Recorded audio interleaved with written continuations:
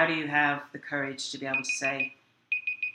Oh, that's the timer for the pie. It's the pie moment. Fantastic. A bourbon and pie, a bourbon and pie. We're gonna sit down and have bourbon and pie. We talk about life, talking about your pie. A bourbon and pie, we're gonna talk about that. You're sitting with your drink and your favorite dessert. Questions on the things. Welcome to Bourbon and Pie, a podcast where I talk to people about their journeys and how they applied their learnings in an effective and healthy way to their work lives. While we do that, we partake in bourbon and pie. I'm Chris Escobar, and I coach introverts. At the end of this podcast, I'll tell you more about that and ways to reach me. As for now, these podcasts have all types of tips and tricks, not only for introverts, but anybody who chooses to find a better and more healthy way to work. In this episode, I'm talking to my good friend, Fiona Naughton. Great stuff. And after this recording, I've known her for about 4 years. And during that time, I found her to be not only a really fun and entertaining person, but an amazing branding and marketing mind. And through her many senior roles and 1 million mile year-over-year travels, has gained some strong worldly perspectives that serve her well. Those closest to her, like me, enjoy her company and appreciate her wit. And if you're lucky enough to catch a quip or two, she'll leave you with a sore belly from laughing. And although we didn't get too crazy during the interview, there's some tasty quotes that I really like, which is just a glimpse into the window that is true Fiona form. Those quotes are, "No one won an Oscar because they stuck to their role." Another one is, "Be a motive hunter. Try to understand the motives of others." And, "I'm not going to make chicken salad out of chicken shit." Those and many more that you'll hear throughout the podcast. This podcast was recorded in September 2019 at Fiona's house in the Los Gatos Mountains in California. And we're drinking Macallan's Director's Cut and a little nip or two of Jameson. And for pie, we're having an amazing gluten-free apple pie from Mama's Bakery located in downtown Los Gatos. Well, I'm graduating from coffee. All right, I'm going to the Macallan Director's Cut. Let's cheers. Cheers. Bring some smoothness into this. Thank you for the opportunity. Thank you. Thank you for doing this. Cheers. Oh man. Wow. Yeah. Wow. That'll work, won't it? Something else. Yeah, it's good. Nice. All right. Nice. All right. So, I think we're ready to go. Yeah. So, Fiona, I've known you for going on 4 years, because I started in 2015. Yeah. From PayPal. So here we are. Yes, sir. Doing our first podcast, and I'm really glad to have you on because you're a name, you're a character from the work environment, but also you've invited me into your personal part of your life, which is I've learned way more about you from all of your friends, especially from your 50th birthday party that was at a castle, and you invited people from all over the world, and it was just really impressive. And then seeing the type of people that surround you, it really shows a lot about who you are as a person. And you created this amazing world, And your world travel, you go, I don't know, 1 million miles a year, is it? Something like that? I do a lot. Yeah, I do a lot. I think that sometimes corporate jobs can be soulless if you don't connect with the real people who write the business and live the business every day. So it's always been important to me to be in the beating heart of the business. Yeah. And it's a different life. The Tower of Power, the corporate HQ, where all the big decisions are made and, the big cheeses are walking around, has a different environment to the people who are getting the deals done. Yeah. And I think to have a very sort of clear sense of the stresses they live every day versus the stresses that the different sorts of stresses that are in the corporate, to share that back and forth and say, sometimes it can be hard to have empathy for somebody who you think is in meetings all day and doesn't do anything, or sometimes you can't have empathy for what it's like not to hit the end of the month. And, I tried to bridge that world, and hence you get on a plane, you go and you live it. Yeah. And time spent also with people socially is the greatest harmonizer. Yes. And, you see You see people who have two lives, a work life and a personal life, Yeah. or a persona for work and a persona that's social. And you see people who's just one authentic self and just, has a spectrum of that person. I think it's important. Yeah, it seems like that's a priority for you because you're being pulled to stay in corporate, and yet you make time to make the visits to your team. And you mentioned empathy. Is this something that you also bring to your team to have them have some realizations as well, at least understanding of what's happening at the different levels? Yes, and I think empathy, in preparing for this, I've been thinking about this a little bit. Because empathy in itself is quite a mystical entity, what is it? How is it to walk in somebody else's shoes? How does it feel? This now's kind of been broken down a little bit. I hear things like listening tours. And listening tours. Yeah, where new leaders come into a business, for instance, and they do a listening tour. And really, we should always be listening all the time. There shouldn't need to be a tour. So it may be different when you're new and you want to come in and just hear how people express their way of seeing things. Yeah. But we're kind of, it's a good thing, compartmentalizing empathy, but empathy as a whole and as a spirit in the business, I think, is quite hard to get your finger on. Mm-hmm. Some people are natural empaths. Yeah. You are absolutely an absolute beacon for it. Is you, I think, have been a conscience, even in boring teams, web redesign teams. How do people feel? What are we achieving together? Do we feel we're aligned? This sort of sense of making sure that the mood and the momentum within the team matches the progress and the outputs and all those other things that we measure. Yeah. Well, thank you for noticing that. Here, Fiona shares what she's learned by getting a deep understanding of the motives of leaders and how gaps can be formed with their directs. And what she's learned is to create a transparent truth to power culture. She also mentions how a stalking horse person, or one to be the first to put something out there, helps to create a healthy psychological safety dynamic. That is, the person who is first to admit that something's not necessarily going as planned. I think part of what I've seen and learned over time is to be a motive hunter. Try to understand their motive. And their passion, their purpose, and why does the behaviour come out like that? If it is something where they are driven by a standard, or they are driven by a sense of, I know how to do things right, and that's their motive, then they will get a number of behaviours perhaps that are command and control, do not invite inputs, or want to see the team acknowledge that they're right, and then he or she can feel really happy that, okay, the team are all together. What that often misses, though, is the team don't know where you're taking them. Right. So you have a team that will say yes, but is completely uncertain about where they're going. It's very difficult to lead in that situation. And yet the leader thinks, I've been abundantly clear. I'm 100% clear. I told them exactly what to do. Yes. What can be wrong? And yet, you as an individual is like, are they right? Where are we going? Why do they think they're right?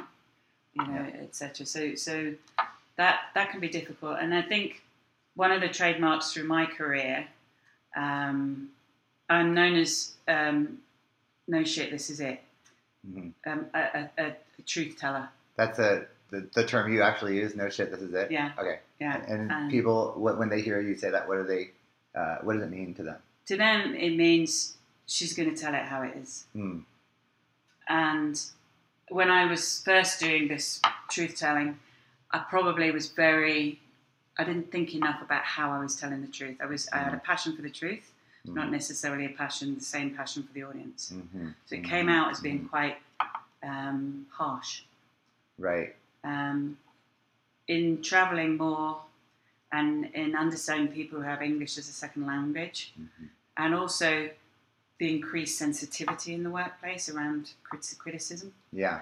And constructive criticism, and 3 goods, 1 bad, all that sort of ways of trying to make people feel good by telling them tough stuff. Yeah. I've softened the message, but not the content. And that is something that I've done over time. But I find it quite ironic now that there's a thing called truth to power, whereas it shouldn't have to be its own label.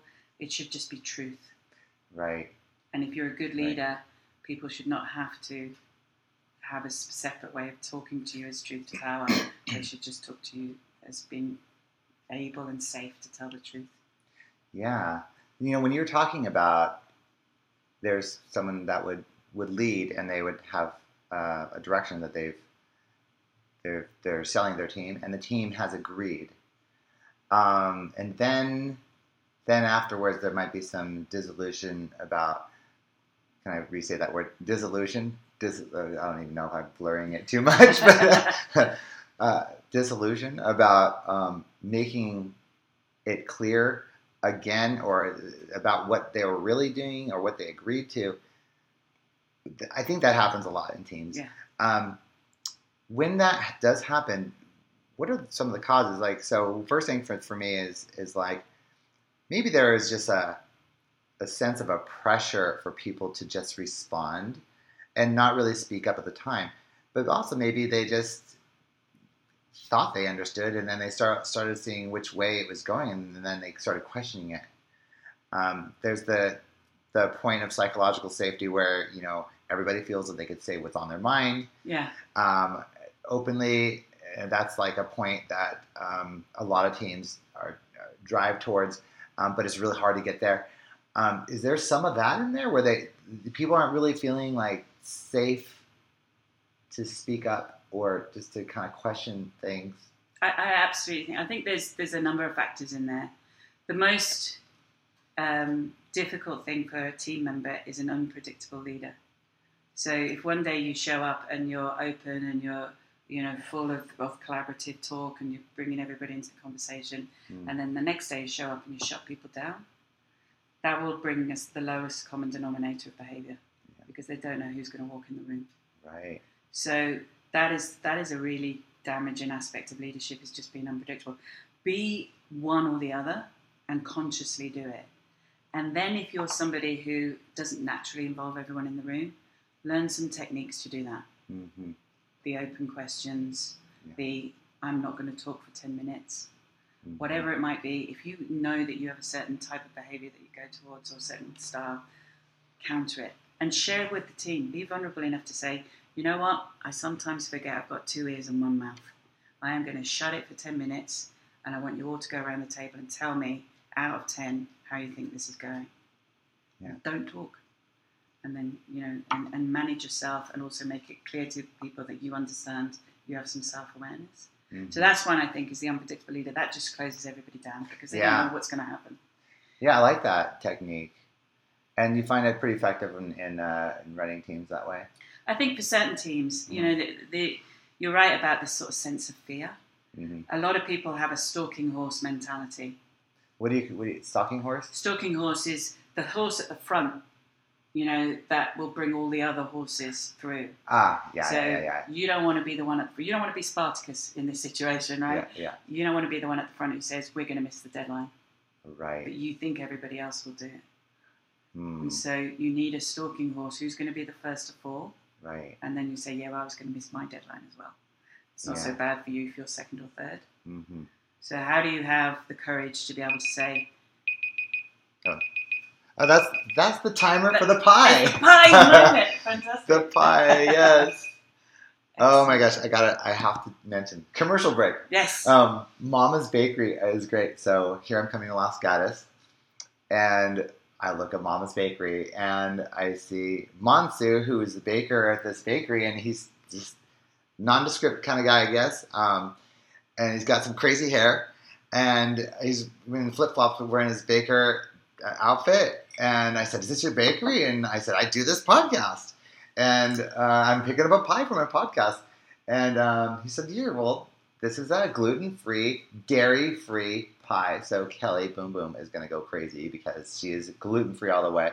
But the pie is done. So we need to go take it out. Or I don't even know if it's done, but we need to make sure it's not exploding or something. So, back. Back. All right. we're talking about, the psychological safety and having that on the team, and then the fear and getting around that and getting some equality in the team to speak up. So that's a great technique. I mean, it's just, we often forget about that, and we often forget about those people who just are very unlikely to speak up. Yeah.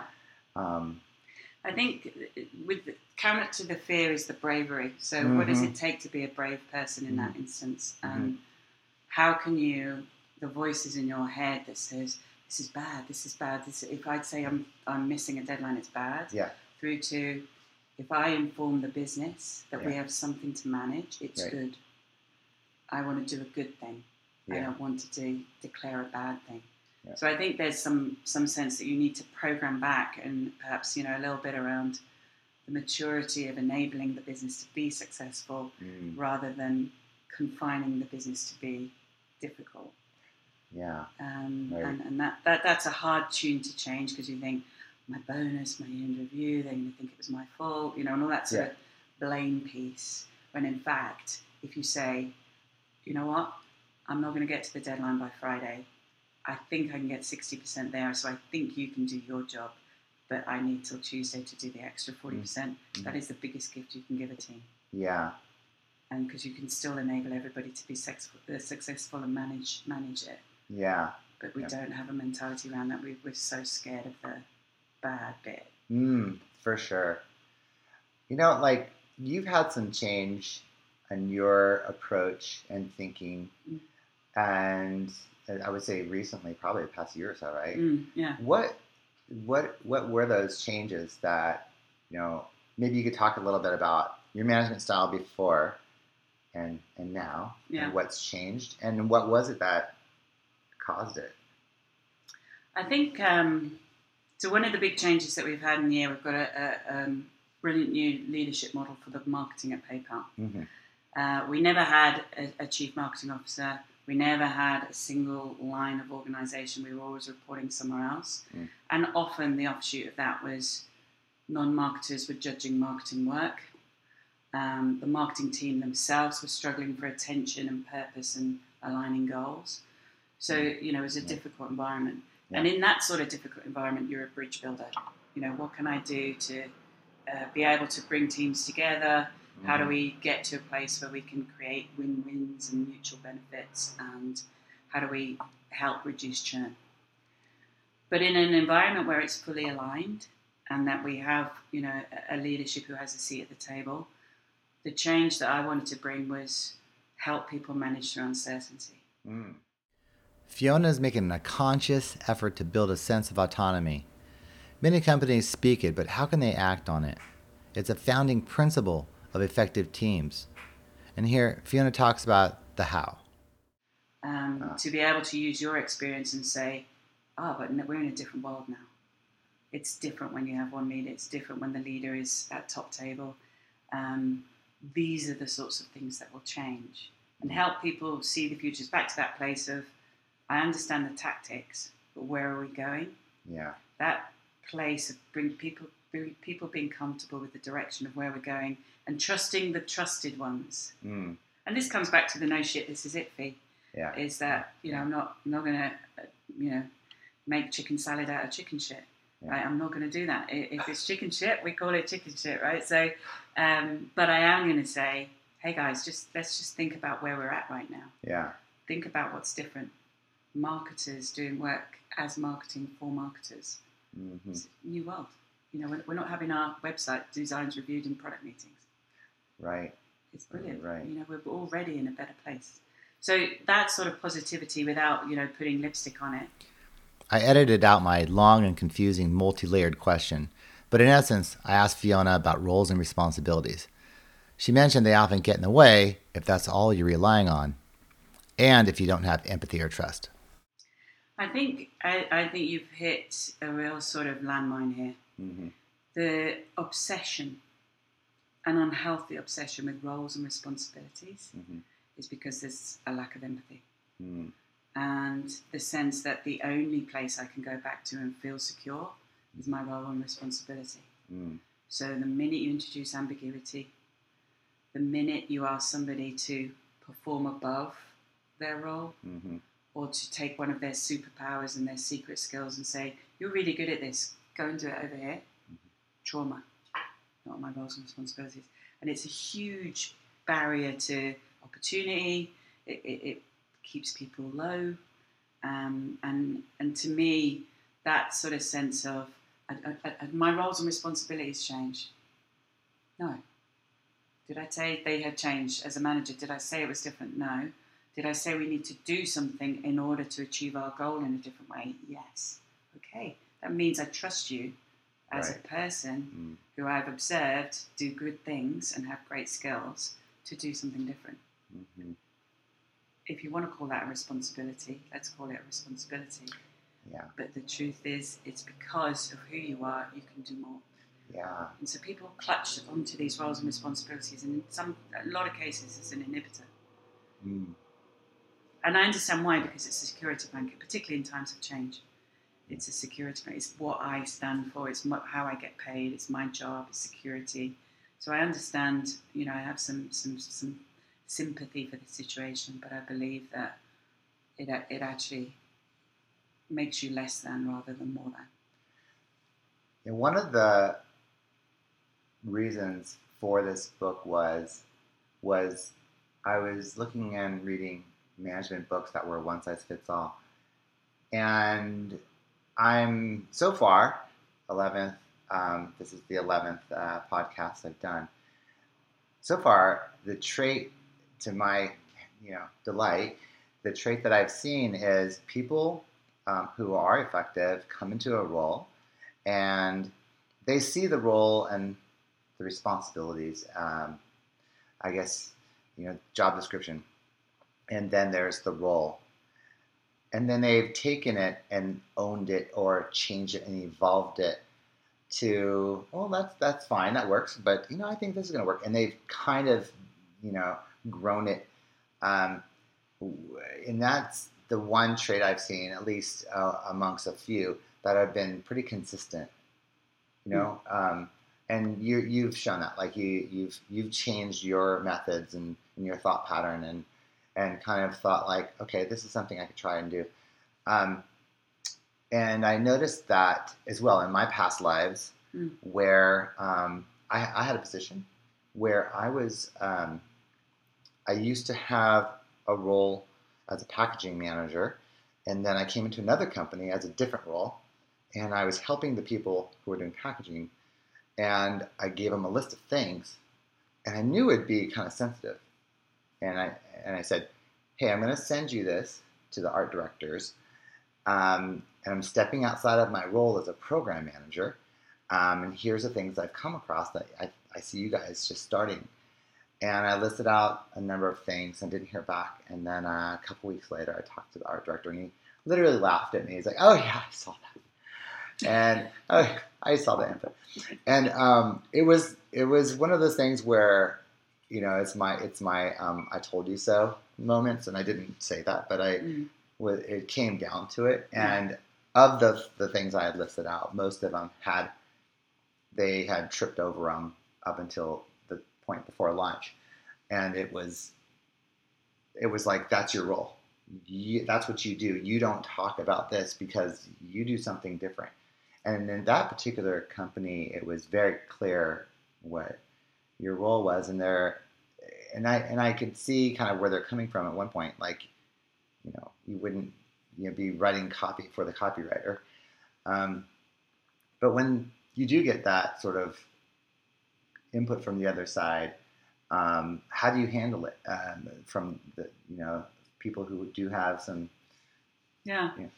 I think there's two forces at work here. One is, no one won an Oscar because they stuck to their role. They won an Oscar because they knew their part. What is my part here? Right. And that brings in you, right? Anyone can do a role, but what is you that you bring into this that enables other people? You get a better performance from somebody else. You light up the scenery, you steal the scene. That gets you an Oscar. And that's the sense of, spiritually, what is your part? What can you bring? And so there you are. You probably knew you were in a fait accompli there. but you're still able to say, right, I'm going to make the effort here to show why you keep tripping over the same stuff.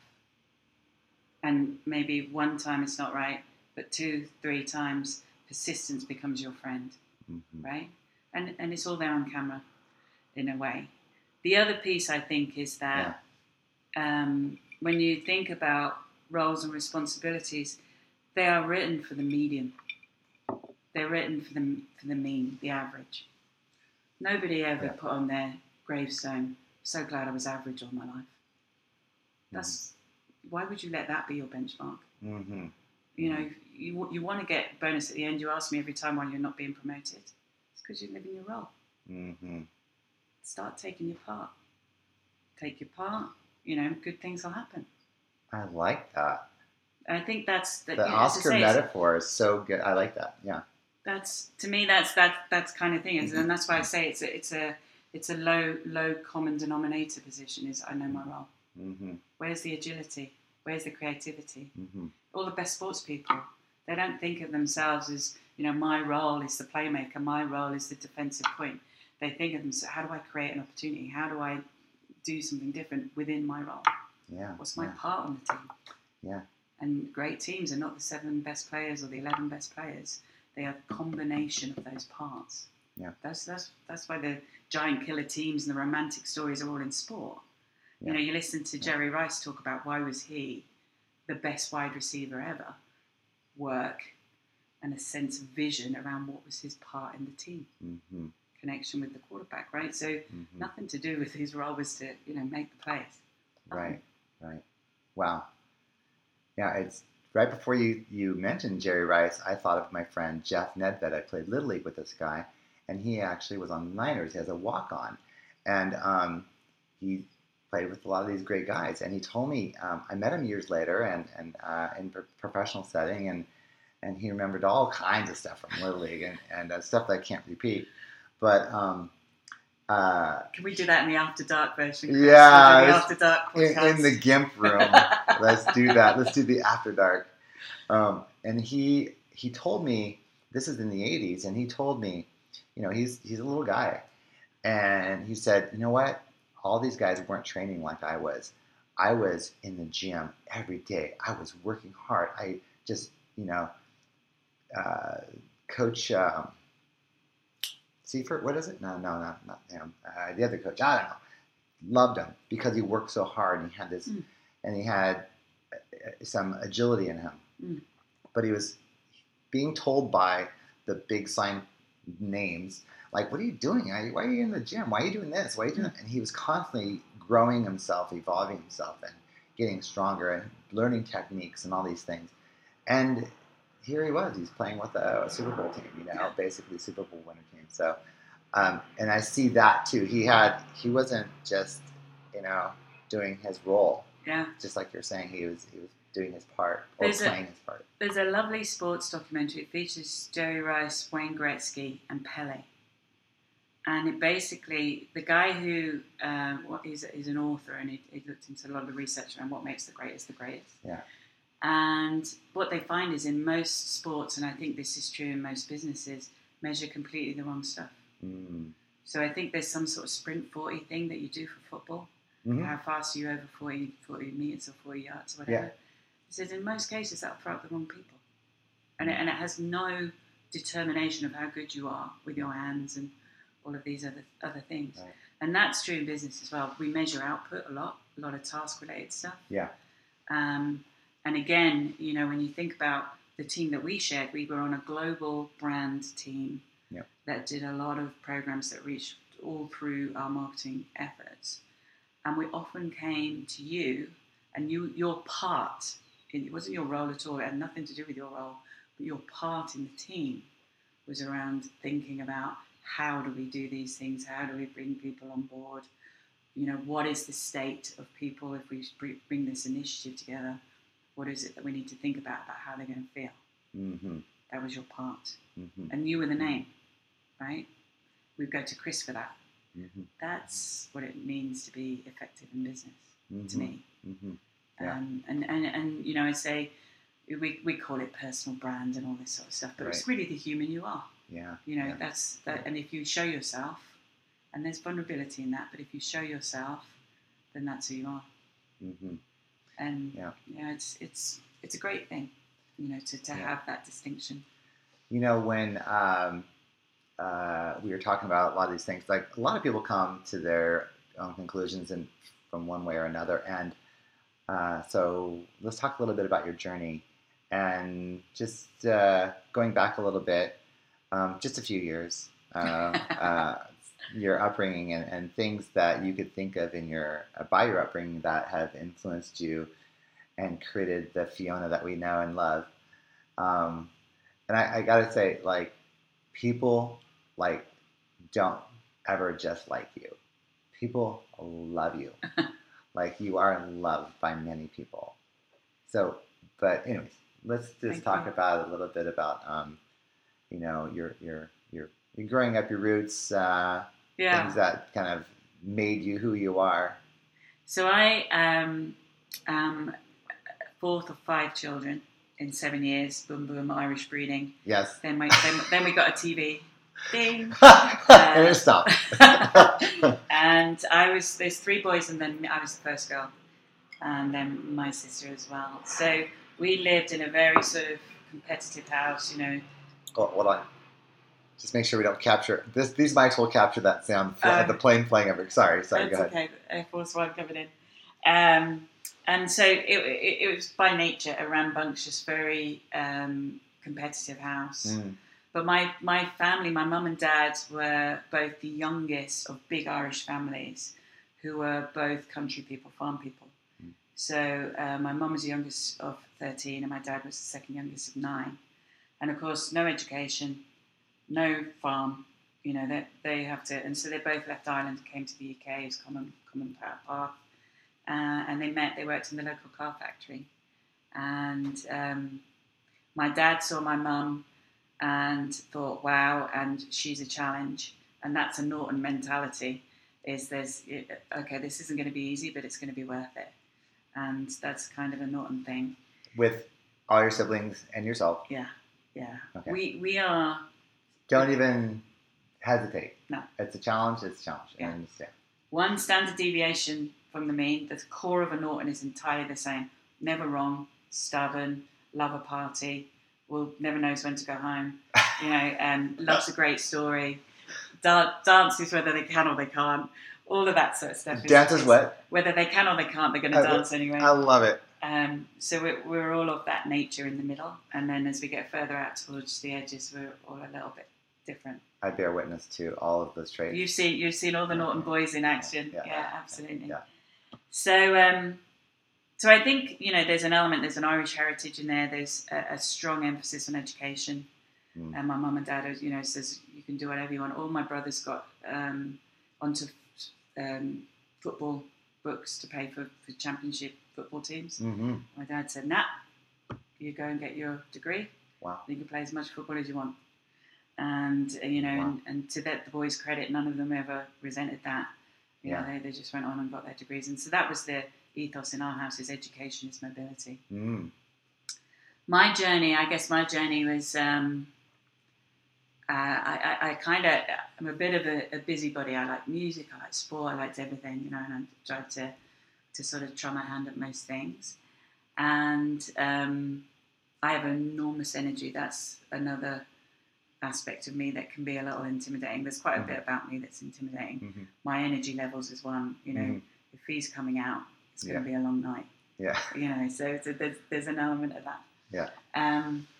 But I had a lot of passion for trying new things. I don't like to do things that I've already done. When I was a snotty, red-faced child, I wanted to be the first Prime Minister, and then there was Thatcher. Then I wanted to be the first woman on the stock exchange, and then there was somebody else. Then I wanted to be the first woman something else. So I was an obnoxious little child.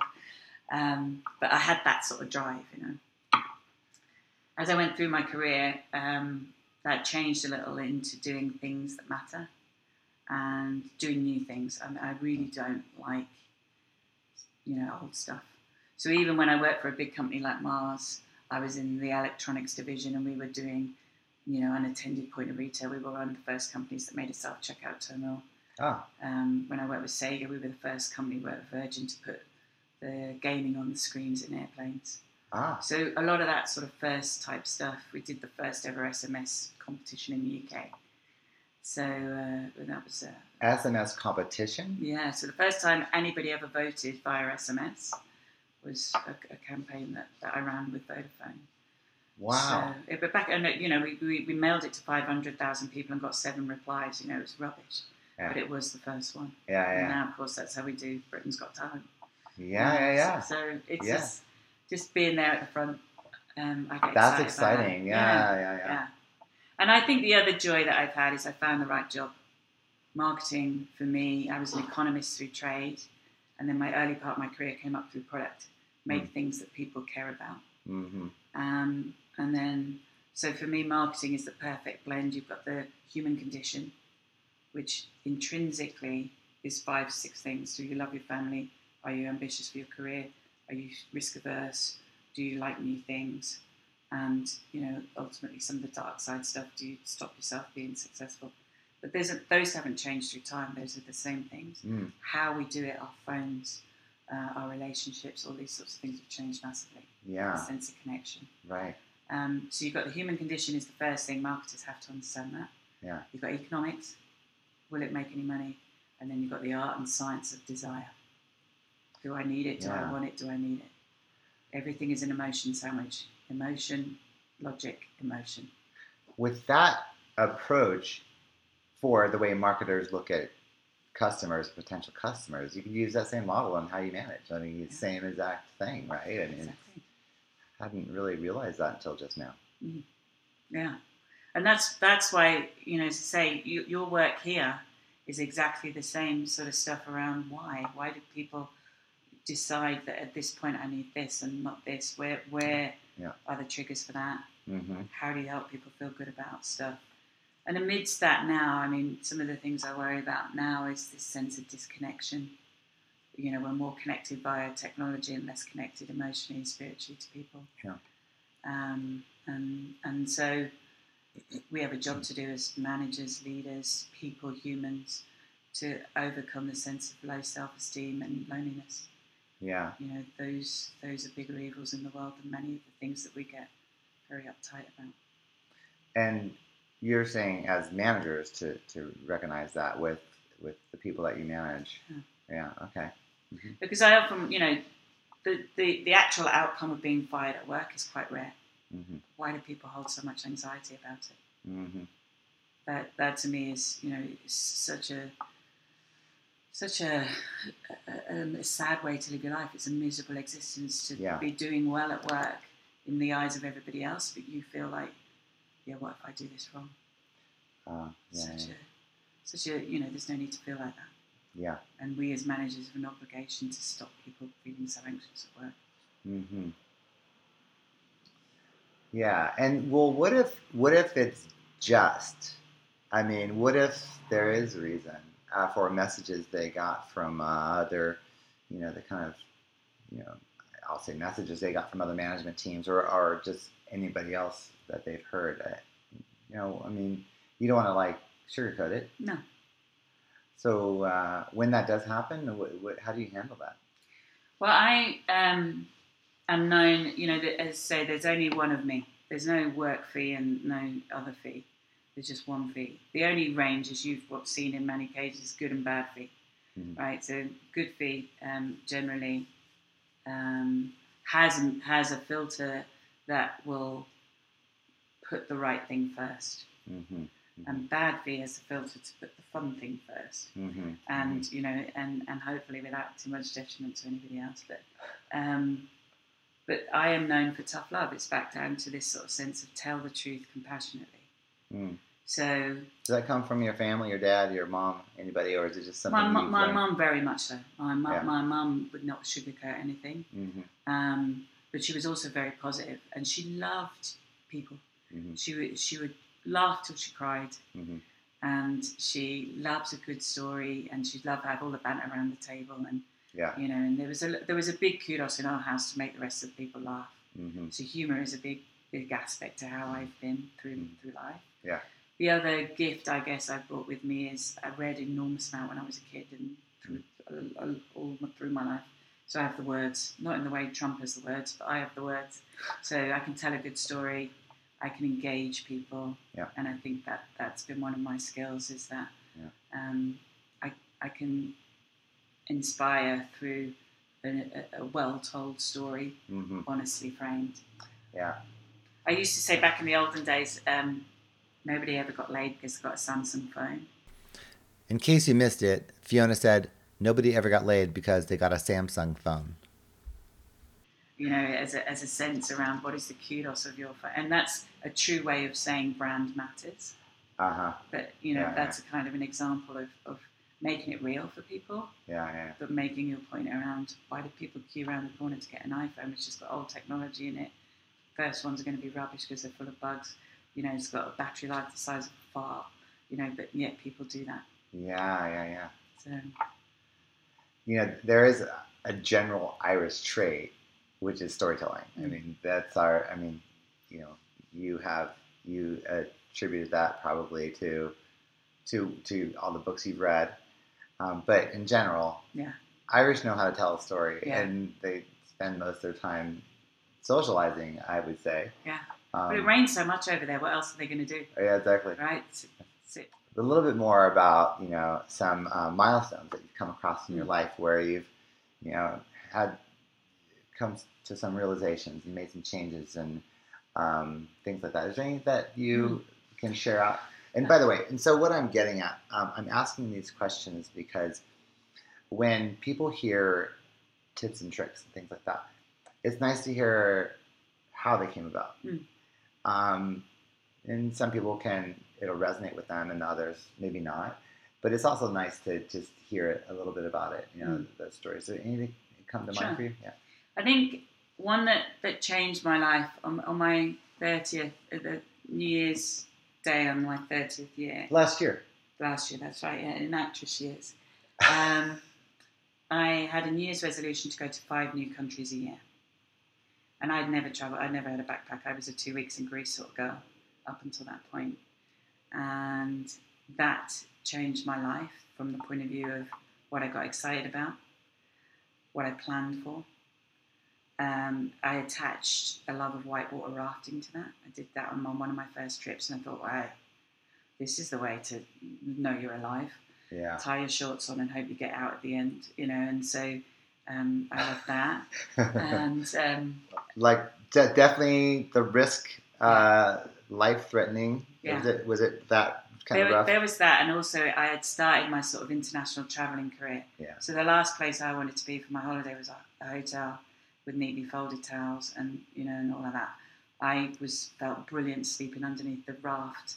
I was propped up on 2 oars and digging your own toilet, you know, and trying not to shit in the back of your shorts. You know, that's a good day when you manage all those things, right? So it was a different way of thinking about how to live. Yeah. And my mum was like, I don't know, cheers to that one. Cheers, I love it. Let's hope we all have the day that we don't shit in the back of our shorts. I'm going to bring that up to somebody who tells me they had a bad day. Did you shit in the back of your shorts? Well, then you had a good day. That's right, yeah. It's not the worst thing that could happen. So you kind of recraft what good looks like. Yeah. And you're right about the thrill seeking. I love the ideas of, you know, summiting, hiking, you know, doing something different and being able to have your story. And that was before Instagram. So it wasn't about being the queen of Insta or having a Finsta. It was just about how do you feel when you go back to work and know that your work life is enriched because you've done something that mattered to you in your personal life. So that was a big change for me. And that's when I became a thrill seeker in my career as well. I don't want to do the same old. I don't want to try and toast a brand. I want to do something new. Right. And that started my love affair with the mobile industry. It started a sense of what does money look like in the future. Right. And we started to do some pretty neat digital marketing. Lots of cease and desist letters back in the day, just trying new stuff. And just pushing the boundaries. So it felt a bit like, I felt like we were the mavericks of marketing, if you like. We were right at the front. And what company was that? So the place where I fell in love with marketing again was a place called AVG, Antivirus Software, dull as ditch water. But actually, you know, it's something we all face now around cybersecurity. Yeah. And it was a pre-IPO country. This was how I was going to get rich and retire in a life I was unaccustomed to. And it was based out in Prague. So I worked in Prague for 4 days a week.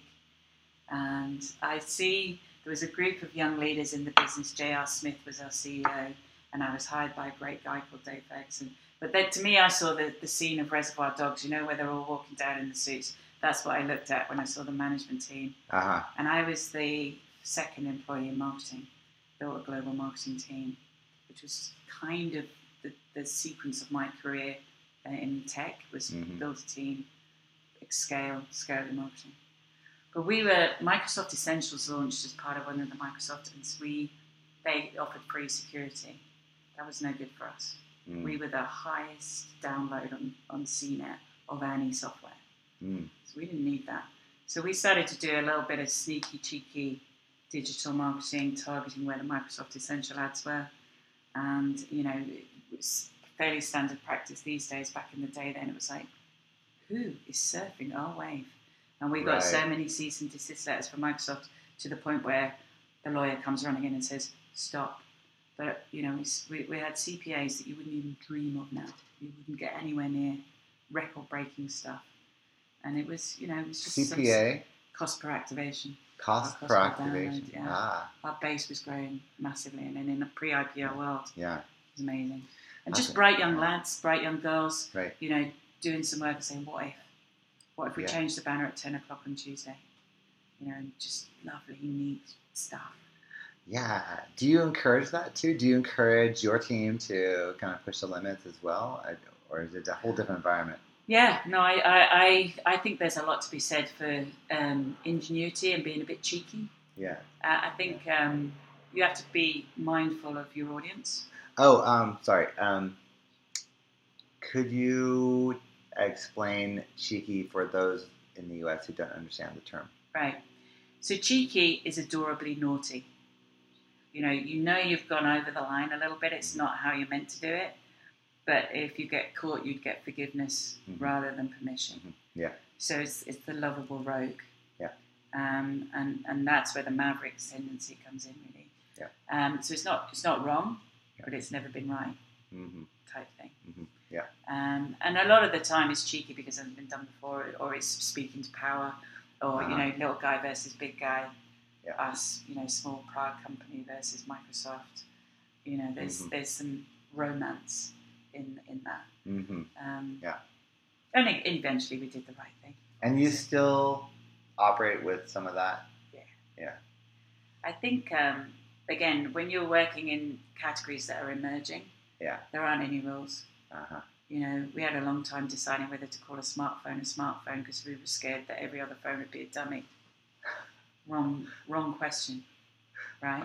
The question is, how attractive is smart?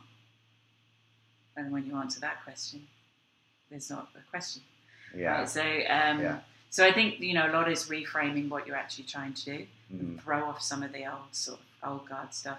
And one of the lovely things at PayPal right now is a complete reinvention of marketing.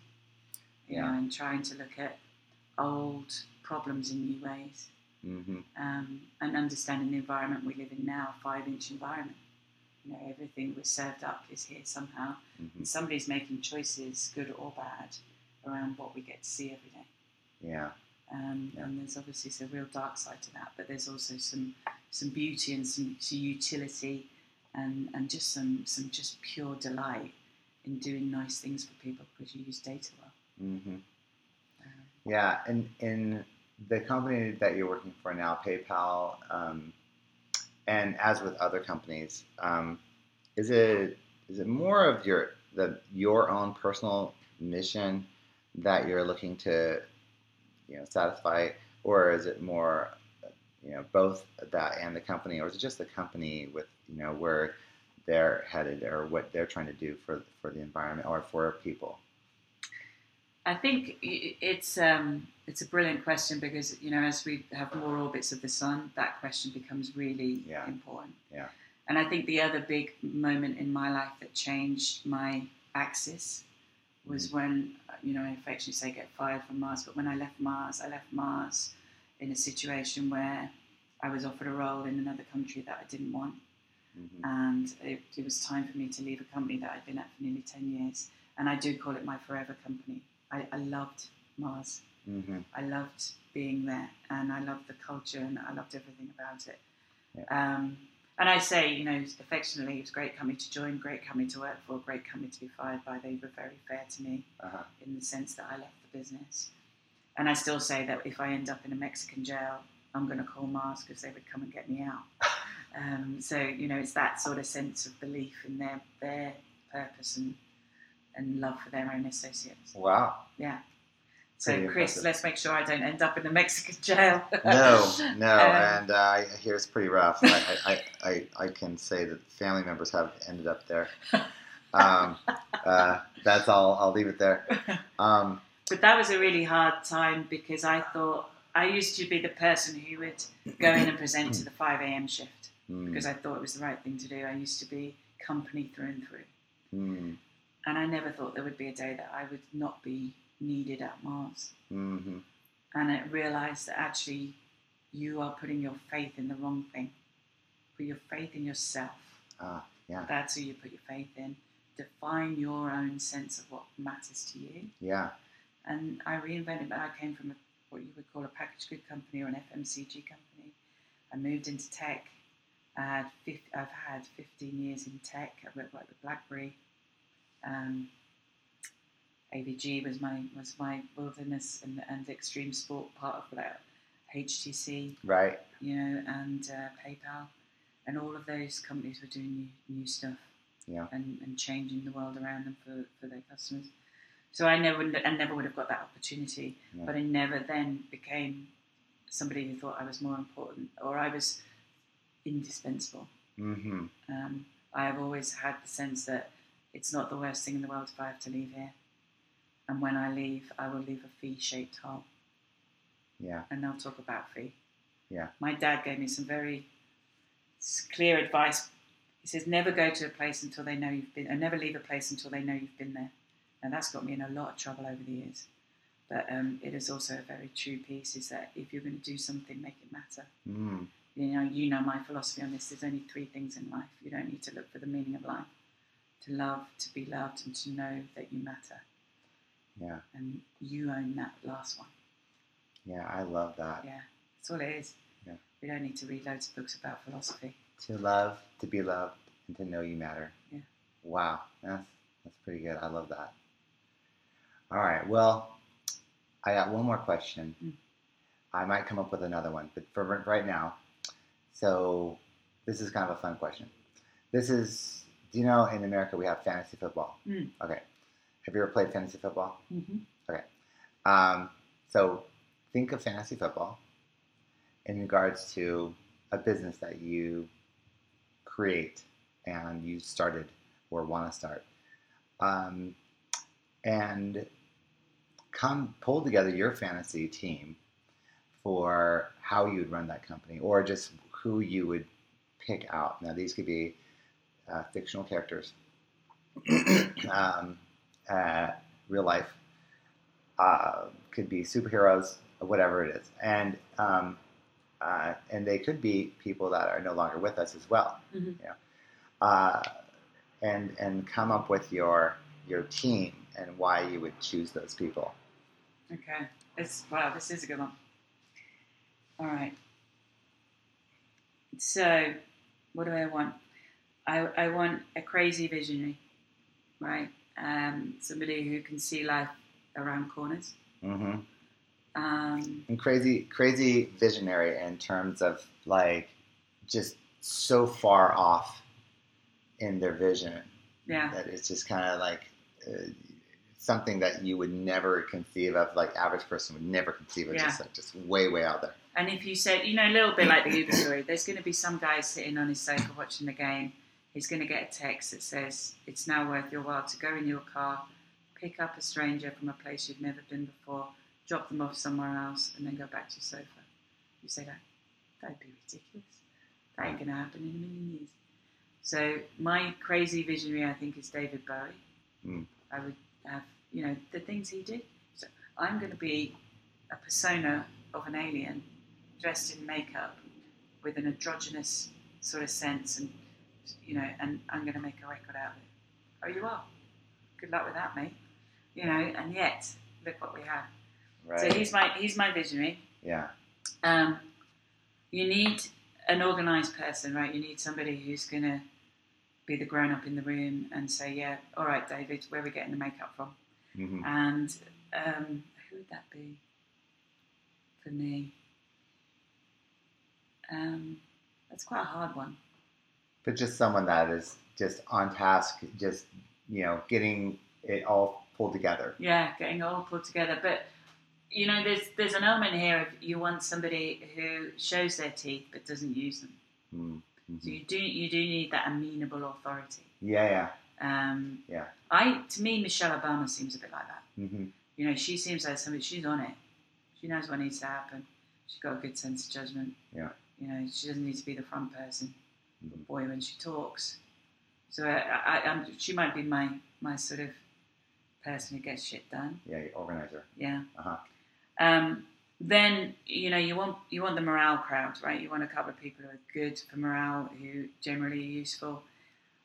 I mean, I'm doing this for myself as well. Obviously, I want to work with this team, so I'm putting Chris Hemsworth in there. Whether he's being a Hemsworth or who's Chris? I'm he's sorry. Thor. He's Thor. Yeah.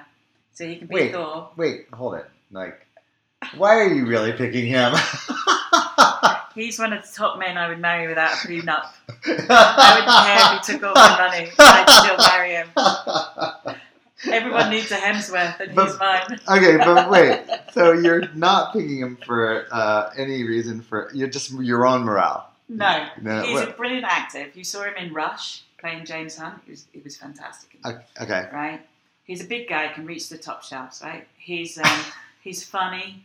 He's not frightened to have a joke at his own expense. You saw him in Ghostbusters, and so I just think he's Mr. Adaptable. Don't worry about. I would keep it professional. My hands would be here at all times, so it would all be cool. But I think we need a Hemsworth. Okay. Am I allowed? Of course. Yeah. Of course. Okay. I'm still loud. I'm waiting for you to say the sexy hot hunk thing, which I think you should have started with, but you never said it. But you're being rational about your absolutely rationalizing. So now I need a nerd, right? I need somebody who understands how all the networks go and all of that sort of stuff goes together. There's always one who's in the transit van in the movies, right? And so I need the transit van nerd who puts it all together. Yeah. Again, this is another big shot because everybody's got a role to play here, but they have to also mix, right? What about Q from James Bond? Yeah, that's a great shout. Yeah, exactly. The other person who might also be good is Alfred from Batman. Batman, yeah. He's always behind the scenes. Yeah. Always building stuff, making stuff. Batman's only a man. Right. Alfred's a god. Because Batman could die at any time. Right. Without an Alfred. We always downplay the Alfreds. But you know what? Things happen in that transit van that keeps all the others alive. Mm-hmm. So that's that. I like that. That's a good one. And then, so we've got the nerd, we've got the visionary, we've got the doer, and got the morale guy. Yeah, they've got the morale guy. Who's the fifth wheel? What else do we need, Chris? Who else do we need? I don't know. You need a company to make it and enjoy it. We probably need an agent, right? We need a publicist. Is Chrissy Teigen. The model. Yeah, the model, wife of John Legend, truth teller. Yeah. Just absolutely 100% authentic. I don't know that she's in our team, but I love the spirit of that. Just say it as it is, and have a point of view, and not pander to an audience, and just say, hey, this is how we're doing it. Right. Yeah. So it's somebody who can do that and stand on their own 2 feet and have a moral compass as well around. We only say what's true. We don't say what we would like it to be. What did Chrissy Teigen do that is she running a company or something? Or No, she's not running a company, but Oh. they obviously have their show, and then I didn't know what that. it's a Twitter thing, and they're able in a heartbeat just to flip between them all, and so some sort of super, maybe Tina Fey is she would be a good publicist. As being Tina Fey, or as being one of her characters? No, it's being Tina Fey. Okay, yeah, all right. It's being Tina Fey. Yeah. Yeah, I could see her standing up on her hind legs and telling our story really well. Yeah. I love it. So that's your fantasy team. I love it. Yeah. Yeah, I like the Alfred. Yeah. Chris Hemsworth. Is that his name? Hemsworth? Yeah. I don't know about that one.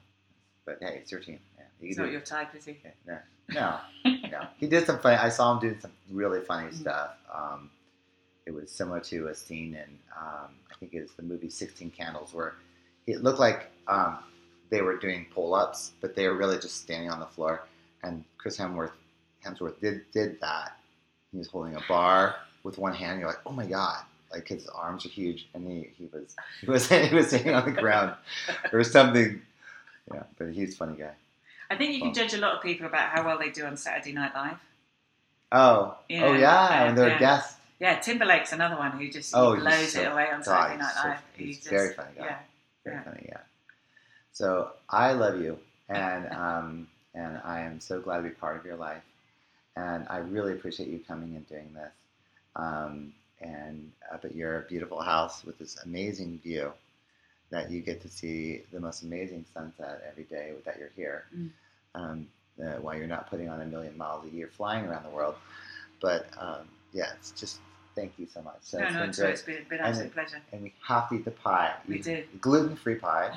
And this is Mama's Bakery in Los Gatos, North Santa Cruz. If you guys are there, you guys got to get that pie. And Monsu's an amazing guy. He's pretty eccentric, really cool guy.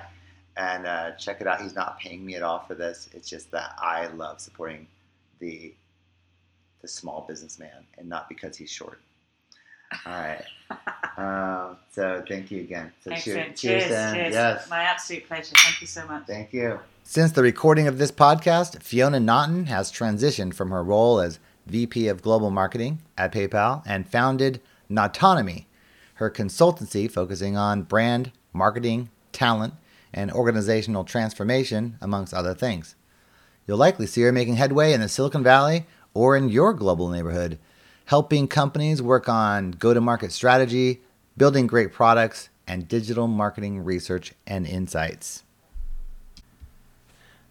Thanks so much for listening this week. If you like this episode, please share it out on any of the social media platforms that we're on. And it's spelled bourbon and pie, and you spell out the word and. You can email us with ideas and questions as well at 411@bourbonandpie.com. So a little bit about what I do is, as I mentioned before, that I coach introverts. Sometimes this means getting teams to sort themselves out and increase their happy meter. And happy equals productive and affects the bottom line. But most of the time is coaching individual introverts. So perhaps you're an introvert who wants to move to the 2.0 version of yourself, or maybe you see yourself as the Jean-Luc Picard of your team, but others perceive you as recently graduated from flight school. Either way, if you or your team needs a jolt, go to bourbonandpie.com/missionpossible and select the questionnaire that best suits your situation. If I find your answers aligned to something I think I could help with, I'll reach out to you and find some time to talk. Or you can just email me at chris@bourbonandpie.com. This show is produced this week by Dr. Carl and Captain Mo, with Dr. Carl mastering and editing. The theme song written by Brock Scaressi and produced by FM Mixmaster. My unsung hero this week is my son, Evan. Evan, whom I call Evanewski. He is the heart center and love of our family and keeps us laughing and remembering to stop and smell the roses. Or in his case, wildflowers. I'm Chris Escobar, saying that pie makes it happy and bourbon keeps it real. And also reminding you to shine your light whenever you can. This is a Boom Boom production. It is, isn't it? Yeah. Oh, I got an ice cube. Oh my god. It was an odd shaped one. Okay. Trying to kill me with this. There's some axe shaped ice cubes in there. Welcome to Bourbon and Pie. I don't mean to sound this cheesy.